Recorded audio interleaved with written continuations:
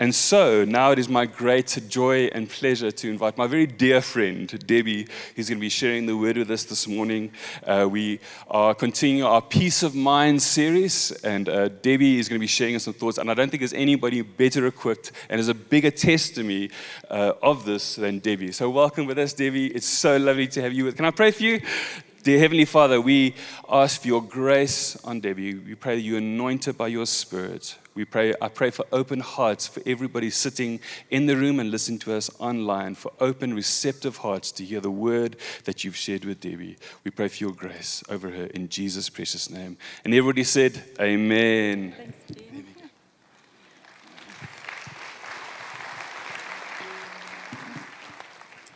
Well, thank you so much, Ben, and so lovely to be with you all today. Thank you.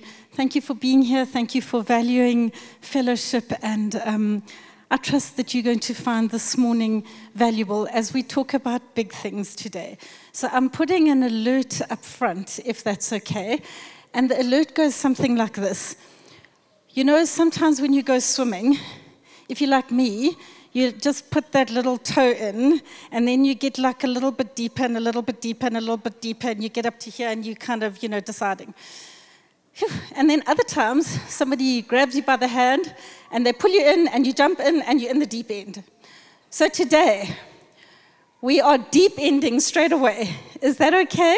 We're not going to tickle our little toes, first of all. We have been tickling our toes, and not that it has been tickling the toes, beautiful sermons up until now on our, Peace of Mind series. But today we've got a big, big topic. And it's a big topic because we are talking about the big emotions. We're talking about the big emotions that sometimes beset us. And I have entitled my sermon today, Surrounded, Managing the Big Emotions. And as we dive into the deep end, I want to ask you if you have ever felt surrounded, maybe surrounded by fear. What about the fear of the unknown? That you just don't know what lies ahead, and fear has gripped your mind. Fear of the future, maybe fear for your children, maybe fear for your finances, or whatever it might be. I wonder if you have ever found yourself surrounded by sadness, by depression. Those of you who have struggled with depression or are currently struggling with depression, you will know what I mean. How you can sometimes experience such melancholic thoughts, just this deep sense of hopelessness. You know that it's not the truth, but you're stuck there and your mind feels plagued at the place of depression. I wonder if you have ever found yourself surrounded by thoughts of anger. And maybe you don't even acknowledge that you are an angry person, but you are prone to rage in the workplace, and you are prone to rage at home. And people have a feeling that when they're with you, that they need to walk on eggshells around you because you go to that place of anger so quickly. You're not proud of it, but you go there quickly. And you feel that it's something that you're trapped in and that you haven't been able to get victory over. Sometimes you threaten and you posture.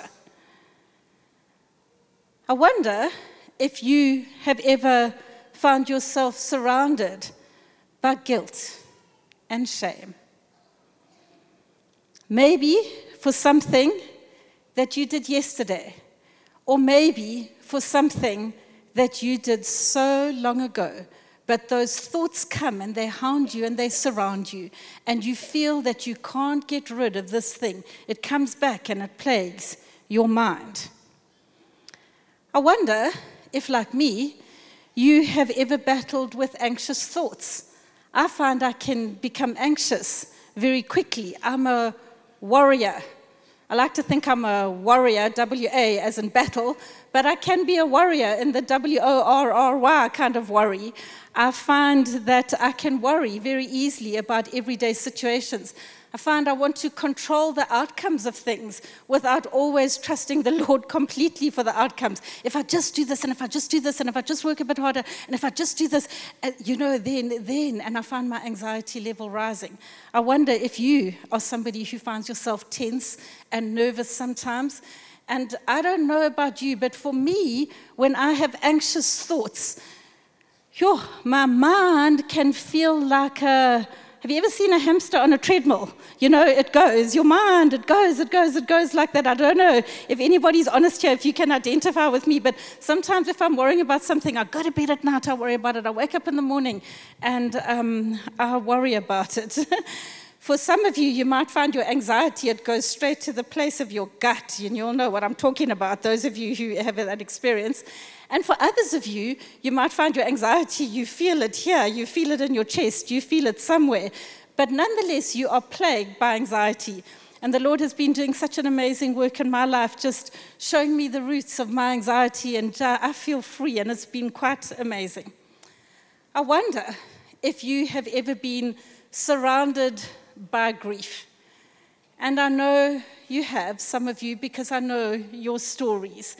If you have lost something, if you have lost someone that is so precious, maybe you have lost a family member to death maybe, but maybe you've had a divorce or something like that in your home where there has come a split and there has been a loss of relationship. Maybe you have experienced the loss of a business and you are grieving the loss of that income stream that felt like it was guaranteed and is no longer guaranteed, a business or a job that you might have had. Or maybe you are experiencing the loss of an expectation when you were 20 or 17, when you knew all the answers. Maybe when you're 20, you're starting to not know the answers, but when you were 16, 17 and you knew all the answers, you thought life was going to go in this way. But now you're 40 or something, and you realize, no, actually my expectations have been shattered. And these are some of the emotions that we're going to be talking about today, some of the big emotions that we battle with. I want to say up front that if you identify with any of the emotions that I have spoken about now, please would you know that you're not alone. I have, and sometimes still do, experience some of these emotions. In this journey of my life, I have been surprised by two things about life. The one is I have been surprised by the sheer beauty of life, the joy, the goodness of people, just being surrounded by incredible people, just beautiful environment, beautiful things. I've been surprised by the goodness of God. But equally, I've been surprised by some of life's difficulties and some of life's complexities and some of life's sadnesses. And as I have experienced these feelings, one of my most treasured revelations has been this one. It has been, I am not alone in my struggles. When I have felt surrounded that there's no way of escape in my mind, when peace of mind, which is what we're talking about in this series, when peace of a mind has eluded me, the revelation that I haven't been alone. There are fantastic statesmen, politicians, who would testify to some of their challenges in the realm of their mind. There are other great Christian writers and authors, those who are willing to be honest and to be vulnerable, who are able to say, but I struggle with that too. In fact, some of my thoughts from today come from a British preacher who I've grown to love. His name is Simon Ponsonby, and he speaks about how he has felt surrounded on many occasions, and he has seen others who have felt surrounded. So we are not alone, but if you want to really know that you're not alone, go to the book of Psalms. Do yourself a favor. Seldom do you see raw emotion like you do in the book of Psalms. The constant thread in Psalms is about the psalmist's feeling surrounded. Psalm 40 verse 12, troubles without number surround me. Psalm 22 speaks prophetically of what Jesus went through at the cross, and it says, the bulls of Bethshan surrounded me. So dramatic. The bulls of Bethshan are powerful enemies. Powerful enemies have surrounded me. Psalm 18, or Psalm 17, verse 9, deadly enemies surround me. Psalm 18, verse 4, cords of death encompass me. Psalm 109, verse 3, surrounded by words of hatred. In fact, in Psalm 22, the one that speaks of the bulls of Bethshan, do you know that 4 times in 2 sentences, the psalmist uses that word surrounded or encompassed or encircled? I feel like I'm trapped is what he's actually saying. And an image that I have, which is also borrowed from Simon Ponsonby, but it has stayed in my head, is a picture. I don't know if any of you do extreme sports. For the record, that's not me. I don't do extreme sport. My extreme sport is like on the couch, I think, something like that. But if you do extreme sports, have you ever been underwater caving? Underwater caving, for me, that would be my worst thing. Because you go down and you feel that you are surrounded by impenetrable, you are surrounded sometimes by impenetrable rock on all sides. And you feel that there is no way to go. Even the divers, they go down, and then suddenly the water level begins to rise, and they begin to feel hemmed in, I'm certain, where there's no light and probably no way of escape. But at times in our minds and in our lives and in our life circumstances, we can feel like that, can't we? We can feel hemmed in. We can feel constricted.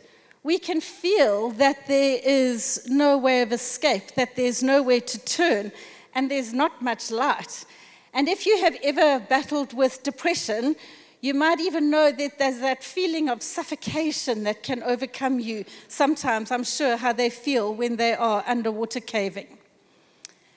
And so it could be that you are a young mother who has been up all night with a child who you simply can't console, and you have a toddler to cope with in the mornings, and you feel absolutely hemmed in, you're overwhelmed, you don't know what to do about this, and then you feel so guilty, you add guilt to all those feelings, because these children, they're a blessing, we know they are, but goodness, it doesn't feel like they're that right now, and so we add guilt to the hemmed in feeling that we experience. Maybe we've lost our source of income and we fear what lies ahead. Maybe we're angry and we're sad every time we see a father interacting so beautifully with his children, because maybe we grew up in a home where there was no father, or if there was a father, that the father wasn't as kind, or maybe absent, or maybe a bit hostile and a bit distant. We feel those emotions. We can feel the sadness and loneliness that comes from not being married, and the grief that comes from not having children, and we thought our life would be different. Maybe you've been falsely accused in the workplace or on social media, and you're so angry at the people who did this to you, and you have this rage and this anger. But whether you struggle with these universal emotions that different people struggle with on different occasions, I want to say, by virtue of the fact that we live in South Africa, our automatic nervous systems are in a state of upregulation all the time. Our beautiful South Africa, that brings us so much joy. Can I say it can bring us pain and difficulty, and it does as well. And so if you were to compare the state of our nervous systems with people who live and move and have their beings in different countries, not that there are any perfect countries, but you would find that as a South African nation, we are currently tense. We are surrounded all the time by deficit conversations. We're surrounded by conversations of Eskom. We're surrounded by conversations of not enough or corruption or this or that. And I know they're beautiful and beautiful, good things in South Africa. But if you get around a braai or a family meal, can I tell you the conversation always or very often goes to a place of deficit. And in South Africa today, we experience such joy at the beauty of parts of South Africa. And yet in certain places, we see loss and decay. And there's a grieving in that when we see the loss and a decay, and probably an anxiety as well. The fuel prices are up, and so we don't want to go out to too many places, and we find ourselves becoming more insular. Just as an aside, I was chatting, Gerard, if you don't mind me, just Gerard, the head of our elders, if you don't mind, him and I were just having a friendly conversation the other day, and we were talking about this very thing, and he reminded me of something. He said to me, you know, Debbie, the devil's first course of action, his primary strategy in our lives is to lie to us. And once he's lied to us, he keeps us isolated. He keeps us in our echo chambers of our mind and the things that we would feed ourselves with. And I thought that's so true of the place where we're at today, how we can allow our minds, we can allow thoughts that are not truth to come into our minds, and then because we isolate ourselves, they become such loud voices. His word becomes the primary thing in our minds rather than the word of God. And so, if we do feel surrounded on all sides by anxiety, fear, depression, or whatever it might be, now that I've painted this incredibly gloomy picture, and you're all ready to, what's she doing, you know? But if you feel that, I just want to tell you that we have hope, that we have comfort, because the truth is, we are surrounded by him. All that which surrounds us, all that which surrounds our mind, is surrounded by him who loves us and who cares for us. And in each of these Psalms that I have read to you, there comes resolution. I've just read the drama part, the surrounded part, but there comes a resolution as the psalmist begins to fix their eyes on the Lord. And I don't want to simplify this because matters of the mind are extremely complex, aren't they? And we can't do justice to them in one 35-minute sermon. But what I can do is I can share, maybe vulnerably and with a degree of difficulty, from some of the life lessons that my husband and I have journeyed. And I want to say that as we have journeyed some difficult things in our lives, when I stand back and think about it, there has always been a fork in the road moment. That as these complexities have come to us, there has been that fork in the road where you stand there and you go, you know what, I just want to go this way. It would just be easier. But actually, I know that this is the better way to go. And so when we reach these fork in the road moments, we need to ask ourselves the questions of who and what am I going to surround myself with? When I feel surrounded, who and what am I going to surround myself with? And so many of you in this room have been a part of our story, and many of you know our story. But just very briefly, in a nutshell, we had our beautiful, it was 5 years ago now, our very beautiful, precious daughter, age 26, in the prime of her life, looking so wonderful and so happy, about to be married, simply crossing the road. She was in America, simply crossing the road, and was hit by a drunk driver and left there. So it was a hit and run, and she was left there to die on the road alone. When that happened, it was a time of intense decision making for us. And for us, our battle was grief. For you, your battle might be depression or anxiety or fear or whatever your big emotion is that you battle with. But when we found ourselves surrounded by things like grief, which is the one that I can speak mostly from, we need to make some choices if we would like to pursue full healing. And the first one is, am I going to surround myself with the presence of God, or am I going to try and escape him? And this is a big thing, because when things happen to you, as have happened to us, it doesn't always match your theology. It doesn't always fit the way that you thought life was going to be. And it's so easy in times when you can't reconcile your theology just to go to a place of, in my disappointment towards God, maybe in my anger towards him, maybe in my whatever it is. You know what? I'm going to turn my back on him. I'm going to shut him out.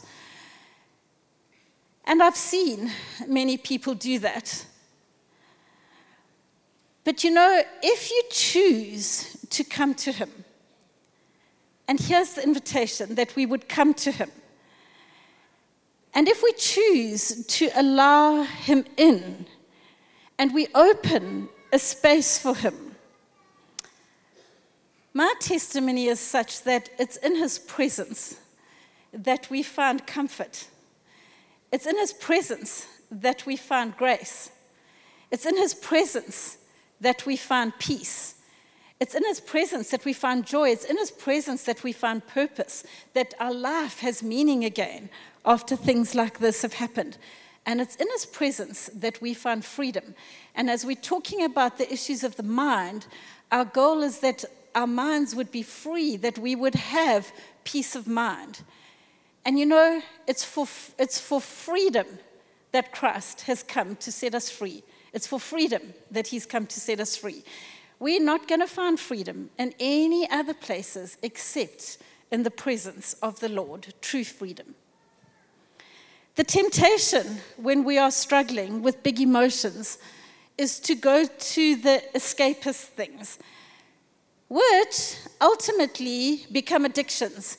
Because in that moment when you're feeling so awful and your emotions are so raw, can I tell you how easy it is to go to whatever your thing is, to go to endless Netflix, to go to gaming, to go to drinking.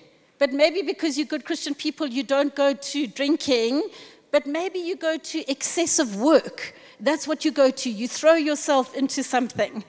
And we think it's going to help us. But you know what? It doesn't help us. It gives us a very temporary solution just for that 1 hour or that 2 hours or whatever it might be. But now you're adding complexities to whatever your emotions were before, because now you're dealing with addictions on top of the thing that took you there in the first place. I'd like to very emphatically say that when we are struggling with big emotions, we do, on occasion, require the help of a pastor. We do require the help of a life coach, maybe require a counselor or a therapist or a psychologist. For me, I meet with a spiritual director, and that helps me enormously. But always, even if we do all these things, and we must do these things, and even if we take medication because it's helpful depending on what your particular problem and your particular battle is, even if we do all those things, always we go to the presence of God.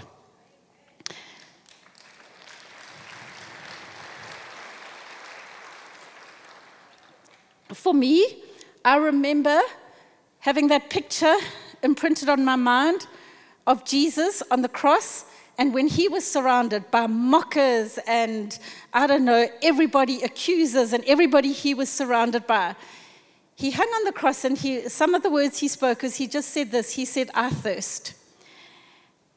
And when I didn't always have words for the Lord, when I didn't always know what to say, and I felt like I couldn't pray up a storm like maybe I used to pray up a storm, then I would lie there on my couch.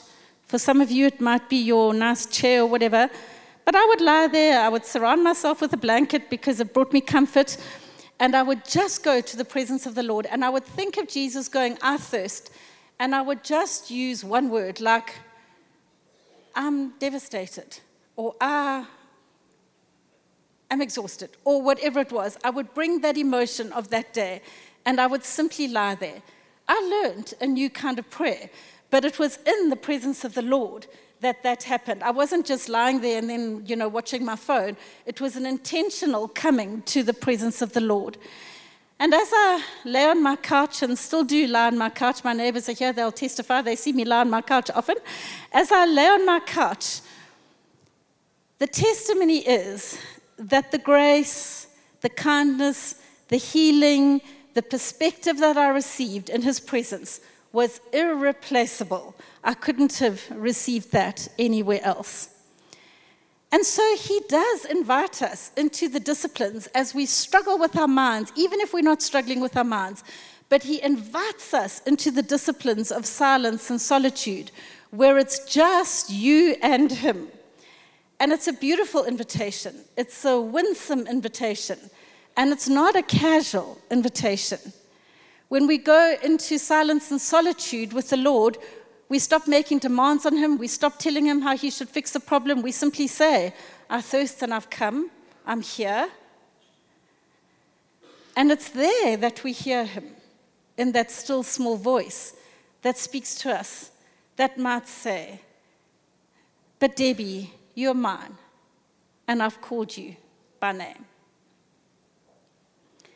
So you might bring your guilt and your shame to him, and you might hear him say something like, but why are you condemning yourself when I don't condemn you? You might hear him tell you, put the whip down because I'm not whipping you. You might hear him in your grief, as I heard him, say, I'm near to the brokenhearted and those who are crushed in spirit. If you're crushed in spirit, you know what that feels like. And then the Lord says, in his presence, he says, I'm near to you. And you begin to experience his nearness almost closer than you experience your own breath. You might bring your anxiety to him, and you hear him say, why are you so anxious about this? I'm in it. I was in that meeting before you ever walked into that meeting. I'm there. I'm in it. You might hear him ask you, do you trust me with outcomes?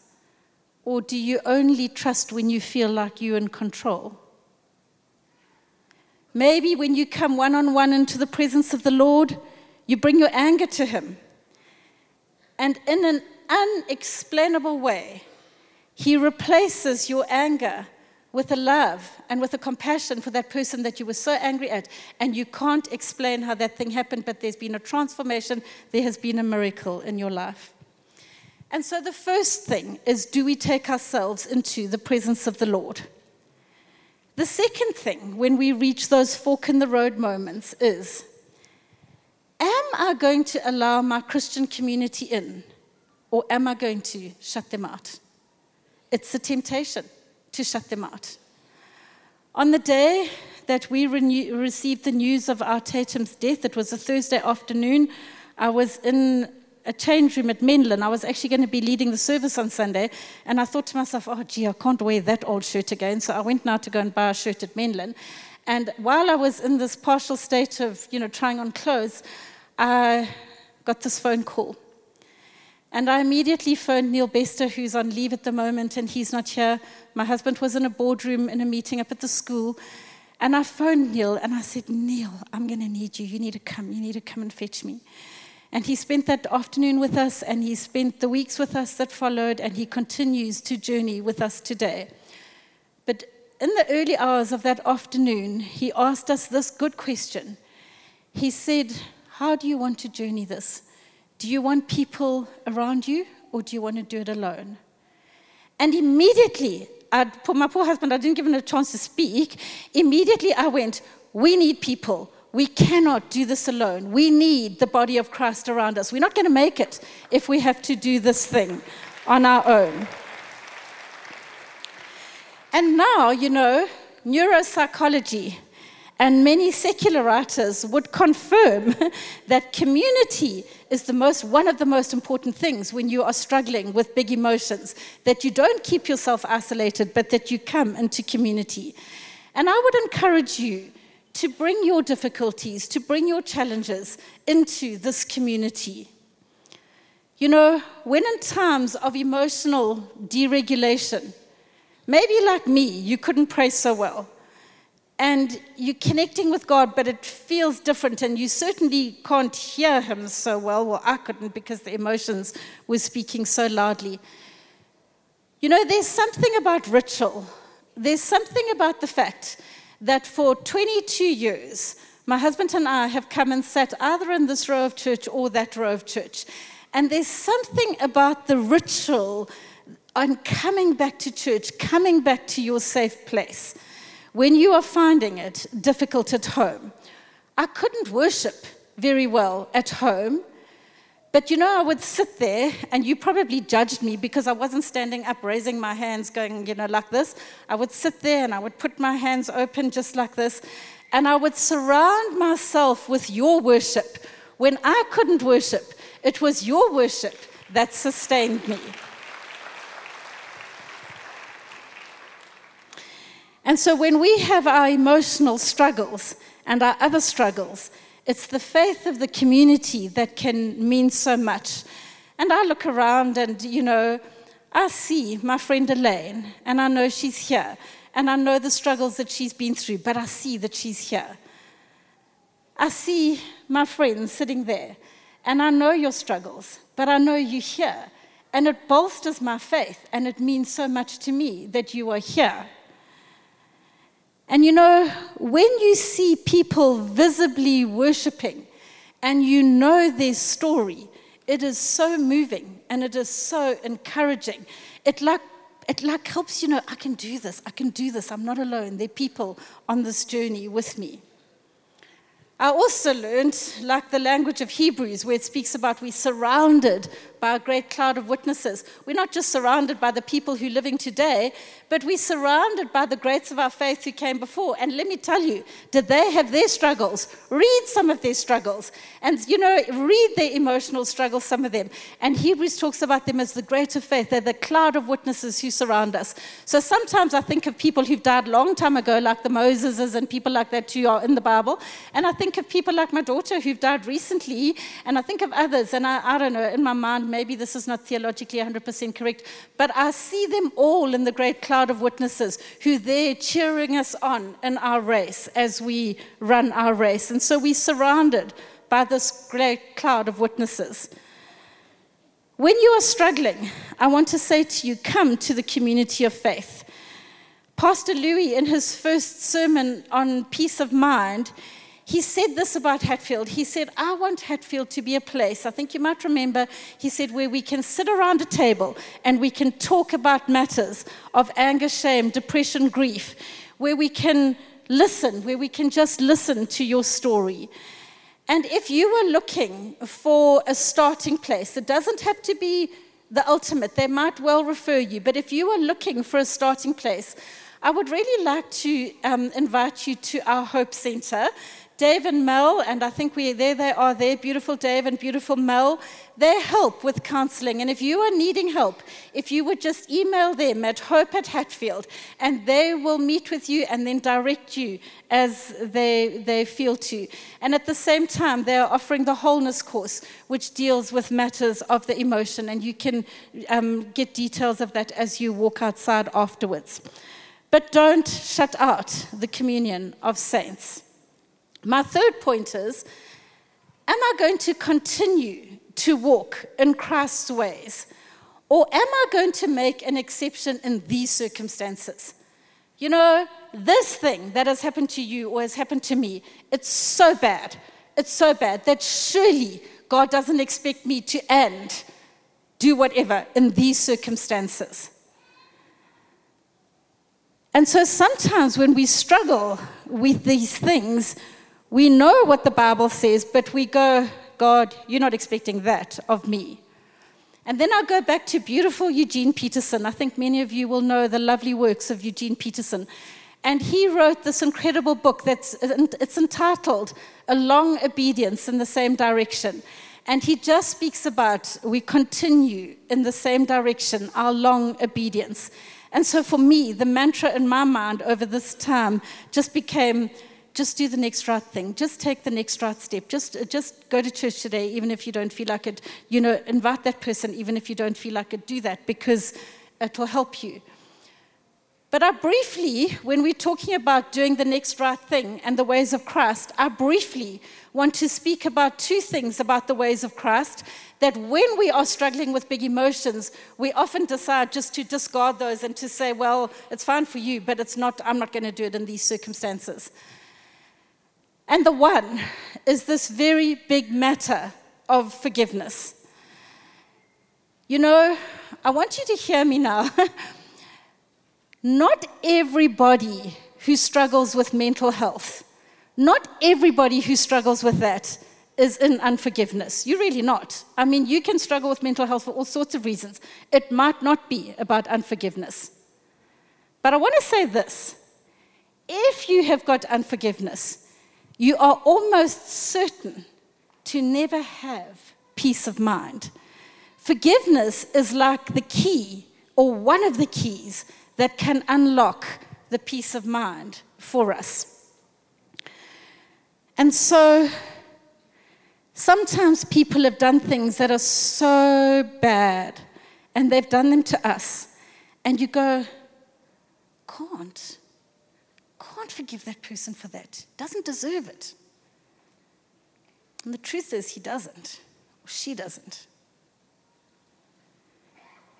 If you've been robbed of your business, and every time you go to the shop and you can't buy anything, you're worried about paying your electricity, that thing comes up again.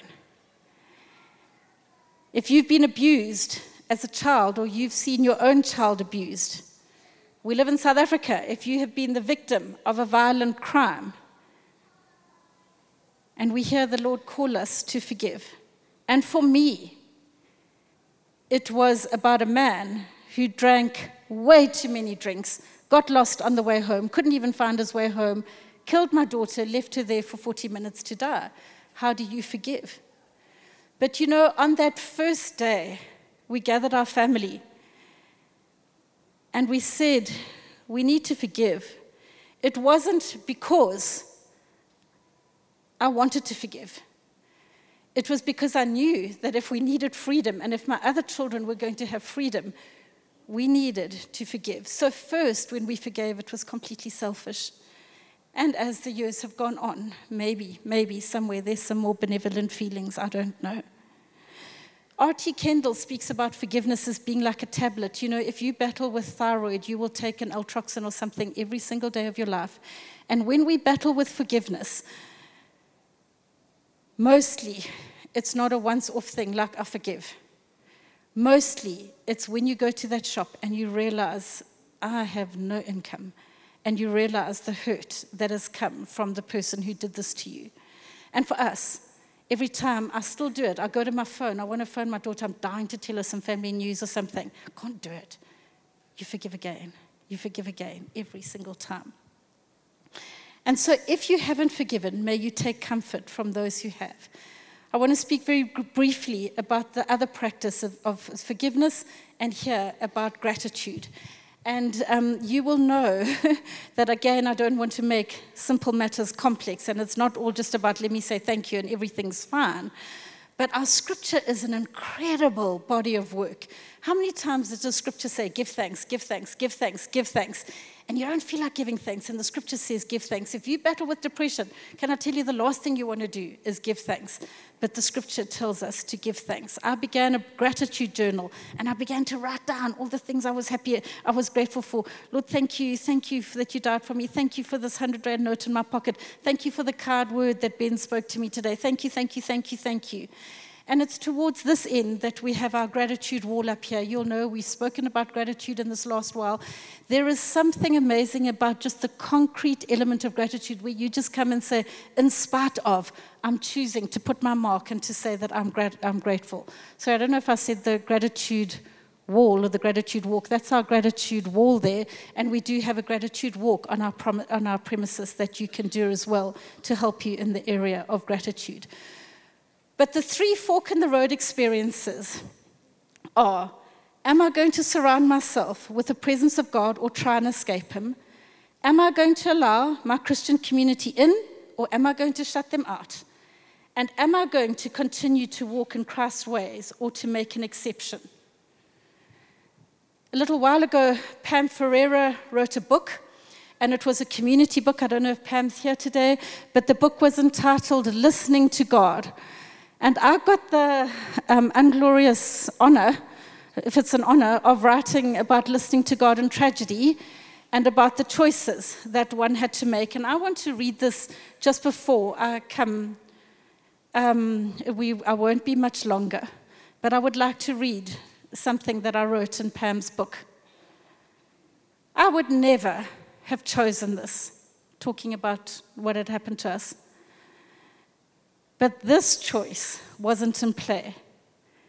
The choice that was in play was, how do I now live? You see, tragedy and the other big emotions that we go through, they strip us of control. They test us and expose us. But the little decisions that we make every day will push us in a direction. These big emotional things that we battle with, they will change us. But how will we allow them to change us? How was I going to position myself before the Lord in the community? It included family, friends, colleagues, our church, and others. Would I withdraw? Would I resign my job? Would I not go to church anymore? Often, I felt like doing each of these things. But then I realized that routine and place are so important.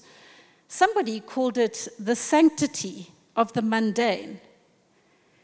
It's tempting to withdraw from community because it's hard and so costly sometimes just to show up. Getting out of bed and getting dressed is a victory, taking all the available energy for the day. But I know, and I know this even more now, I know that it's in the presence of God, family, and community that I will find healing, and so I show up. I sit in my same place at church, I go to work, and I invite people into my home. Each time it's a choice, it would be so much easier to pull the duvet over my head. And then Christ speaks about, or Paul speaks about, Christ in you, the hope of glory. Sometimes when we are so weak, we can't hear God, the only time we find glory is in one another. When I can't trust myself to hear him directly because my pain or my depression or my anger shouts so loudly, I have the voice of Christ in those around me. Rabbi Mendel said that human beings are God's language. I want to say they are. They're God's language. You have been God's language to us. God speaks through his people. He spoke to me through friends, through family, through lawyers, through those who had suffered before, and through the children in our school who knew that I was hurting, and they simply offered to come and sit with me during their break times. We expect God's voice to thunder, and maybe it does sometimes, but I heard him more clearly through the kindness and the gentleness of ordinary people like you, and nothing has changed. In those dark days, I saw the body of Christ, his people, at its best. When things fall apart, as they do for you, when sometimes emotionally it feels like things have fallen apart. When things fall apart, the broken pieces, they allow so many things to come in. God's presence is one of them, if you will allow it, and his people is another, if you will allow them. I'm going to conclude with the thought of feeling surrounded. As we talk about feeling surrounded, and look just very briefly at the truth of what the scripture says about surrounded, and I wonder if I could ask the worship team to come. Each of the Psalms that speaks about being surrounded, as I said, with this pits of despair, no way of escape, these psalmists, they knew how to articulate drama. But can I tell you, they also knew how to articulate the goodness of God.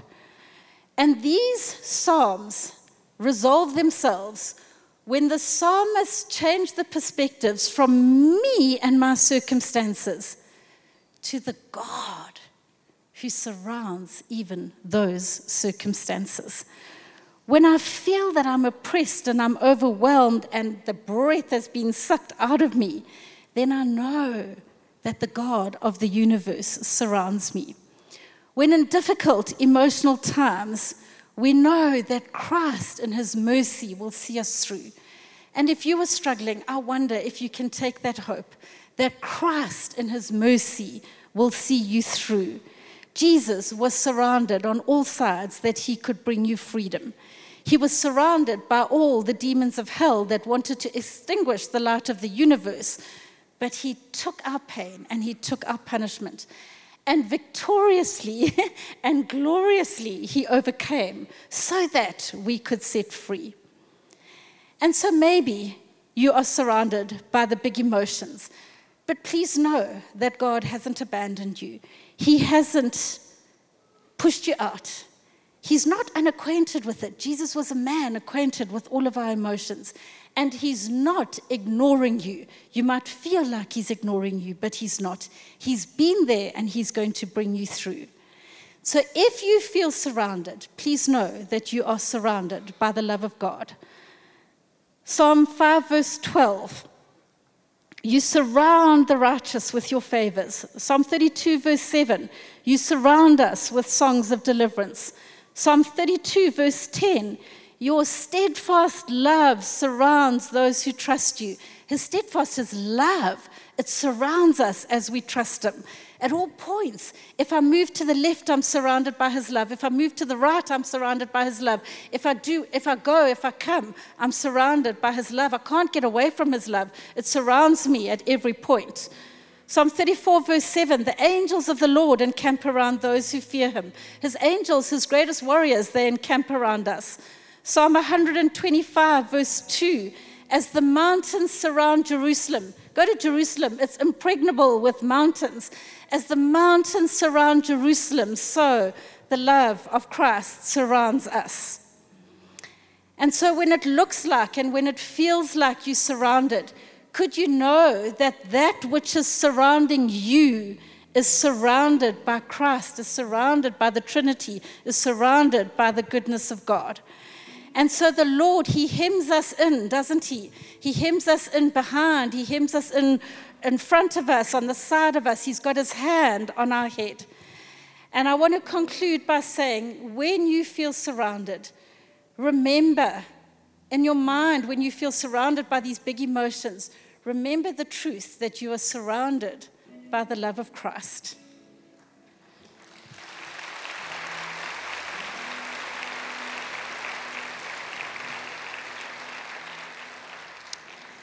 And so I would like, at this time, the picture that comes to mind is of a pin drop. You know, you can send somebody a pin drop of your location, where you are. And sometimes the Lord just pin drops onto us that there might just be one thing that he pin dropped onto you today. And if there's something that you feel the Lord has touched on, you are so, so welcome to come.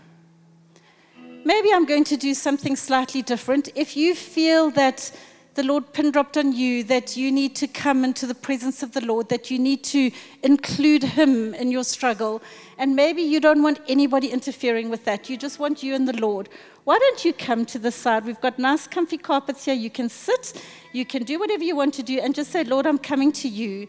I'm bringing you my struggle. I'm bringing you my anxiety, my fear, my depression, my despair, whatever it might be. And you come and you sit here. But if you feel that you've had a pin drop and you go, I need somebody to pray with me. I just need to tell somebody something. I need them to pray with me. I wonder if right now, if I could ask the prayer team, if I could ask the leaders and the elders and the pastors to come. They'll be here waiting for you. And I wonder if you could just come and just share with them your struggle and let them pray with you and comfort you and counsel you. If you're none of those and you would like to go, you are so welcome to do that. You're welcome to sit in your seat and linger. And if you would like to to join our Connect Lounge. Ben, is our Connect Lounge open today? You're welcome to come. If you're new here and you just want to make contact with somebody, you're welcome to do that. But as our worship leaders sing over us, please could I encourage you to come. What you're coming to is you're coming to the presence of the Lord. You're coming to bring your struggle to Him. You're coming to say, I'm not closing you out of my struggle. And so you are so welcome. This is a safe place where each of your struggles are important. Thank you.